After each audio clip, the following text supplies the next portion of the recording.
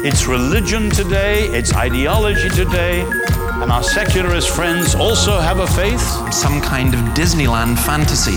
I know how this is going to get heard in the secular world. Where the pseudo-Christian masks are off. That's nonsense, ladies and gentlemen. Apologetics isn't just about giving answers to other people's questions. It's also about learning to question other people's answers, or even question the question itself. In a Christian worldview. Well, welcome to Quantum number 118. We've got some heavy subjects to cover, but let's begin with some good news. Let me start with asking you, which country's national anthem is this?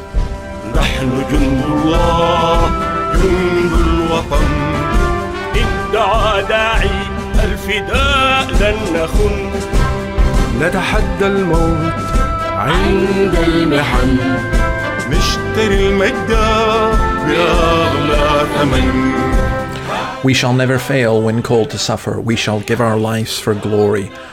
Soldiers of God and of our homeland. That, of course, is, as you recognise, the Sudanese national anthem. And we've got good news from Sudan. Sudan is the third largest Arab country. I was quite surprised when I mentioned that this week, that somebody immediately said, no, they're not Arab. Why? Because you think of Sudanese and you think of dark-skinned people. No, Sudan is the third largest Arab country and has been an implacable foe of Israel, supported bin Laden and so on, is on America's terror list.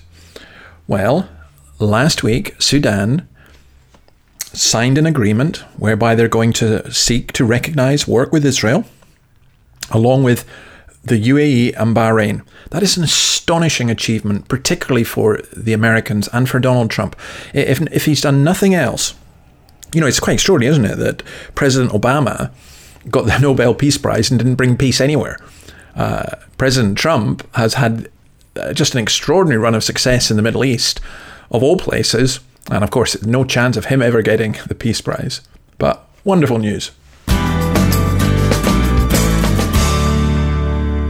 Not such wonderful news in Nigeria, where suspected Fulani extremists have murdered a Christian man called Justin Patrick, a 25-year-old guy walking home from work.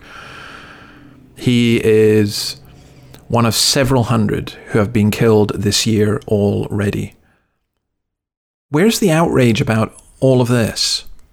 Why aren't we concerned about these things?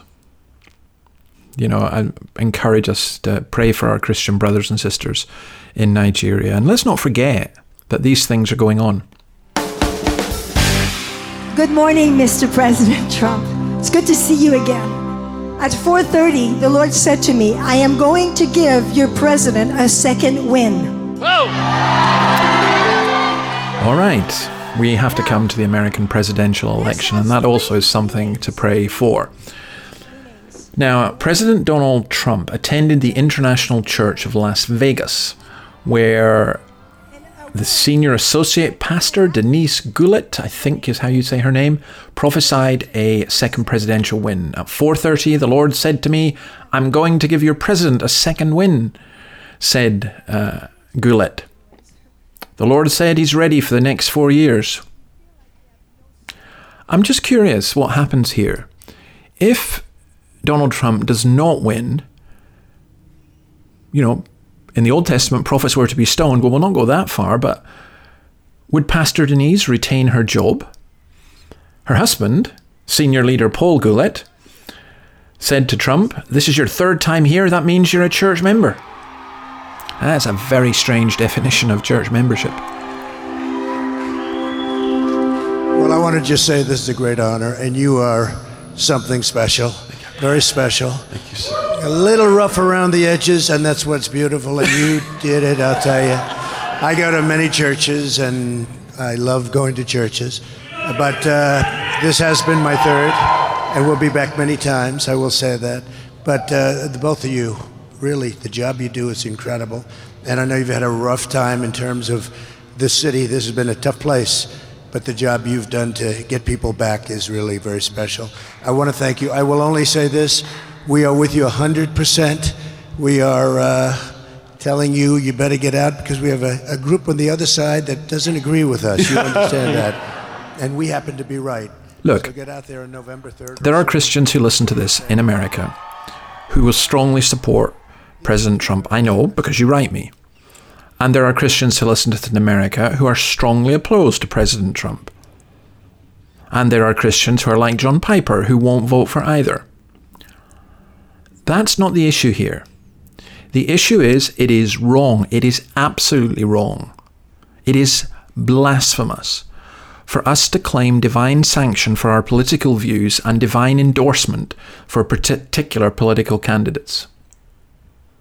As I said, we pray for the United States. It's much more complex than, Orange Man bad or Biden good or Biden bad and Trump good. It's much more complex than that. But please, please, please, let's have no more of this nonsense of religious leaders endorsing as though they were God's chosen one, either candidate. And that I believe this is it right here. I believe that this is what's happening. There might have been a little bit of a setback, but that was nothing. It was a setup for the comeback of a double win. I decree and declare that right now in Jesus' name. Come on. So we bless you, Mr. President. We bless you. Lift up your hands and extend. Pasquale, why don't you pray for our president right now? Just pray. All right, I have a new heroine. We're going to talk about COVID, but this woman is marvellous. Here is Maureen, I think it's Eames, from Barnsley. All the people who are vulnerable should have been helped and kept on safe. And all the rest of us, I'm 83. I don't give a sod. I look at it this way. I've not got all that many years left of me. And I'm not going to be fastened in a house when the government have got it all wrong. How can we get the country on its feet, money-wise? Where's all the money? By the end of this year, there's going to be millions of people unemployed. And you know who's going to pay for it? All the young ones. Not me, because I'm going to be dead. Now, Maureen has been doing the rounds on British television because she gave an interview. She was interviewed and she's just so plain spoken. She's in her 80s. I think she's 83 years old. And what I love about Maureen is she points things out. I mean, she did an interview on Good Morning Television where some doctor patronized her unbelievably. Just, yuck. Spoke down to her. I tell you why I love Maureen, because she reminds me of my mother, who's in her 80s. My mother doesn't do technology, so she doesn't listen to this, so I can say what I want about her. But my mother, man, you ain't going to tell my mother what to do. You are not going to confine her to her home. I love what the Swedes have done here recently. The number of cases in their country has gone up, although not nearly as much as in other European countries, where there's, including the UK, where there is considerable crisis. But the number has gone up. And instead of looking down, the Swedes have said, actually, we're going to remove restrictions from our older people because we have to think of their public health. It's not fair that they can't go out to shopping malls, that they can't visit people. It's just not fair. And, that's what my mother would say. Why should she stay with my dad in their house on their own without people able to visit them? What kind of life is that? It's really extraordinary that in the name of protecting elderly people, we're making their lives miserable. There's an excellent article I put a link to from Fraser Nelson in The Telegraph pointing out some of these things. One other thing with COVID is, again, a sad story from Melbourne, from Victoria, where there's good news in terms of the infection rate. But this man who is a father of 4 young boys, married man who'd struggled with depression before the lockdown came. He was getting better. He was taking exercise. He was going outside. When the lockdown came, he wasn't able to do so. Not as much as he wanted to. He couldn't go, for example, to the beach. And it was too much for him and he killed himself. Yeah. See, life isn't as simple as modelling showing how many people are infected or how many people have died with COVID or because of COVID. You've also got to ask, what harm are the lockdowns doing? And how many lives will be lost because of them? And that leads me on to consider, what about the church? And what about worship? I just heard of a church that has said it's not going to meet again until a vaccine is found. But what if an effective vaccine is not found? Is that it? Church over? Devil wins? Here's a song you may recognize. Light of the world, you step down into darkness. Open my eyes, let me see beauty that made this heart adore you. Hope of a life spent with you. And here I am to worship, here I am to bow down, here I am to say that you're my God. You're altogether lovely, altogether worthy, altogether wonderful to me. That is, of course, Hillsong. Here I am to worship. You may have a lot of question marks, as I do, about some aspects of Hillsong, but I tell you this, they know how to praise. And I also have to admire its leader, Brian Houston, for an article he wrote in the Sydney Morning Herald, and for his call to fellow pastors to stand up against Australia's COVID-19 restrictions, because he claims that Christians are being discriminated against as the numbers of church services remain limited. After he spoke out, the numbers went up from 100 to 300, a figure that some of you can only envy. But you see, here's the problem. Last weekend in Sydney, 40,000 people crowded into a rugby league final. Rugby league, yeah, by the way, a game that I thought was only for Northern English working class towns is big business here. People love their rugby league. 40,000 people in a stadium. The MCG have just announced they're going to be allowed to have 25,000 in Melbourne for the Boxing Day cricket. Normally it's 100,000, but 25,000 is better than none. Hillsong, if I remember correctly, Hillsong can fit 15,000 in their stadium, but they're allowed 300. Why? What's the reasoning behind that? And I think if you're in Scotland, if you're in America, different states, of course, if you're in England, if you're in other parts of the world, you may find that restrictions against churches are far stronger than restrictions against other groups. Why? What's the reason for that? Well, I think Brian Houston was spot on. Okay, we do have to come back to this. There have been two extraordinary stories from transgender. Firstly, this gentleman, Keith Price. Listen to what he has to say. Thank you, Mr. Mayor. Trans rights are human rights. Of course, that is indisputable. The Equality Act 2010, enacted by a Labour government, was a major step in enshrining and promoting the rights of all 9 protected characteristics, and no one should have a problem in committing to defending and upholding those. I certainly don't.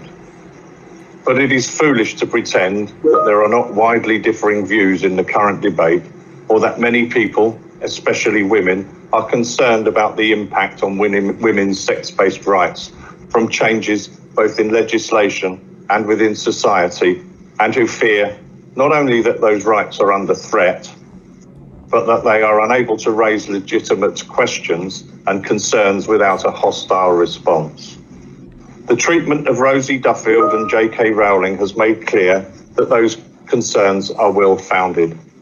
Indeed, he was a Labour councillor. He resigned because he was asked to sign up to a motion, does the usual, trans women are women, trans men are men, and so on.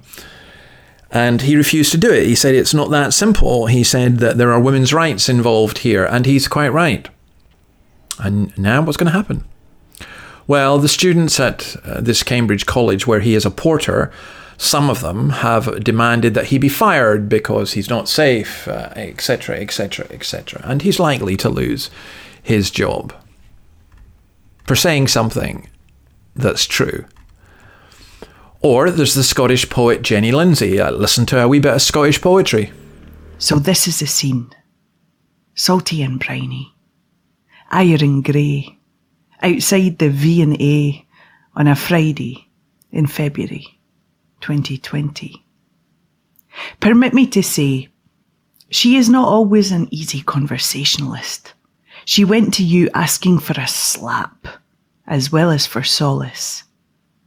We humans do that to rivers often. There's something about how you flow that makes us want you, when our bodies are full of traumas. I'm staring in the river. I am staring at the river. I've walked here slowly, but as if with purpose, and my poet coat is flapping, long and silvery. I am smoking a cigarette. I am looking morosely. I am a poet acting poetry by a river. This is the scene about the Tay. I think it's wonderful. We won't have time to hear the whole thing. But she's a poet. She's a performance poet. I like her stuff. She objected to a writer for The Skinny, who said they believed in violent action against TERFs. And because she did that, she has been labelled a transphobe. She has received death threats. She's had to move her house. She has been no platformed. She has not been supported by various institutions because they're all scared. I mentioned that a number of years ago I went to see the Scottish Government about their Gender Recognition Act stuff, and I raised with them the prospect of an all-women political party selection committee or group, candidates, that I could just say as a man that I'm a woman, and then they'd have to let me on it, and I was ridiculed. Well, it's happened. Miradol Wadwe in Stirling has been selected as on an all-women's list for Stirling. Despite the fact that Wadwa is not in possession of a GRC, a gender recognition certificate, meaning they remain legally as well as biologically male, the SNP, in fact, by allowing her to stand on that basis, are breaching their own law, the law of the land. And in actual fact, other male candidates who are not allowed to stand because they're male can object because a male is being allowed to stand because he says he's a woman. Oh, do you know this? These are the people who run the country. These are the people, the posh kids in Cambridge saying, hey, we can't have this working class man, a porter amongst us because he's a transphobe. We can't have this poet. And we can't have this man as a political candidate, but when he says he's a woman, yes, we can. Oh, well, just let me move on to abortion. Something else. Today marks 53 years since the passing of the Abortion Act on the 27th of October 1967. Since then, more than 9.5 million babies have lost their lives to abortion. I am pro-life. I always have been pro-life. I was raised that way. I think the right to life is the preeminent right, beyond which no other right means anything. If we don't actually stand up and say something, it's just going to get worse. John Dayan, my Roman Catholic friend, has just been made CEO of the Society for the Protection of Unborn Children. I think he'll do a great job. I think he'll be marvellous. And, we have to continue this fight. COVID may have slain its thousands or its tens of thousands, but abortion has slain its millions and its tens of millions. But there is some good news here. The United States, along with 31 other countries, has signed on Thursday a document declaring there's no international right to abortion. The Geneva Consensus Declaration on Protecting Women's Health and Strengthening the Family was co-sponsored by the US, Brazil, Egypt, Hungary, Indonesia and Uganda. Amongst other countries supporting it, Kenya and Poland and Senegal and Sudan and South Sudan and the UAE and Zambia and the Congo, and Belarus, but not the United Kingdom and not Australia. Shamefully.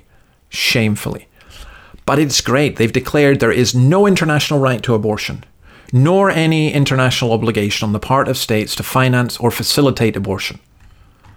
I think it's wonderful that the United States has signed up to that. And again, that is due to President Trump. Whether you like him or not, he has taken a good stand on this.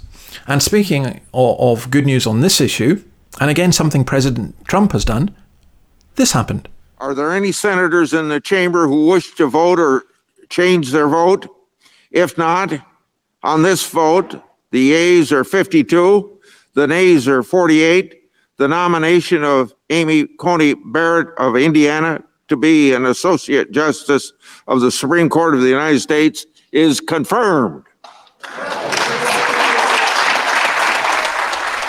That is Amy Coney Barrett, Roman Catholic, mother of 7, including 2 adopted children from Haiti, who's just been appointed to the United States Supreme Court, the 3rd justice that Trump has supported. And that is great news for the abortion fight. It is great news. Okay. Here's a song if you know the background, you'll be a bit surprised I'm playing. I want to explain why I'm playing it later. You wanna be in my gang, my gang, my gang. You wanna be in my gang. Oh yeah! You wanna be in my gang, my gang, my gang. You wanna be in my gang. I'm the leader, I'm the leader, I'm the leader of the gang I am. Do you want to be in my gang? You know, when you're at school, now I've got this theory and I want to share it with you.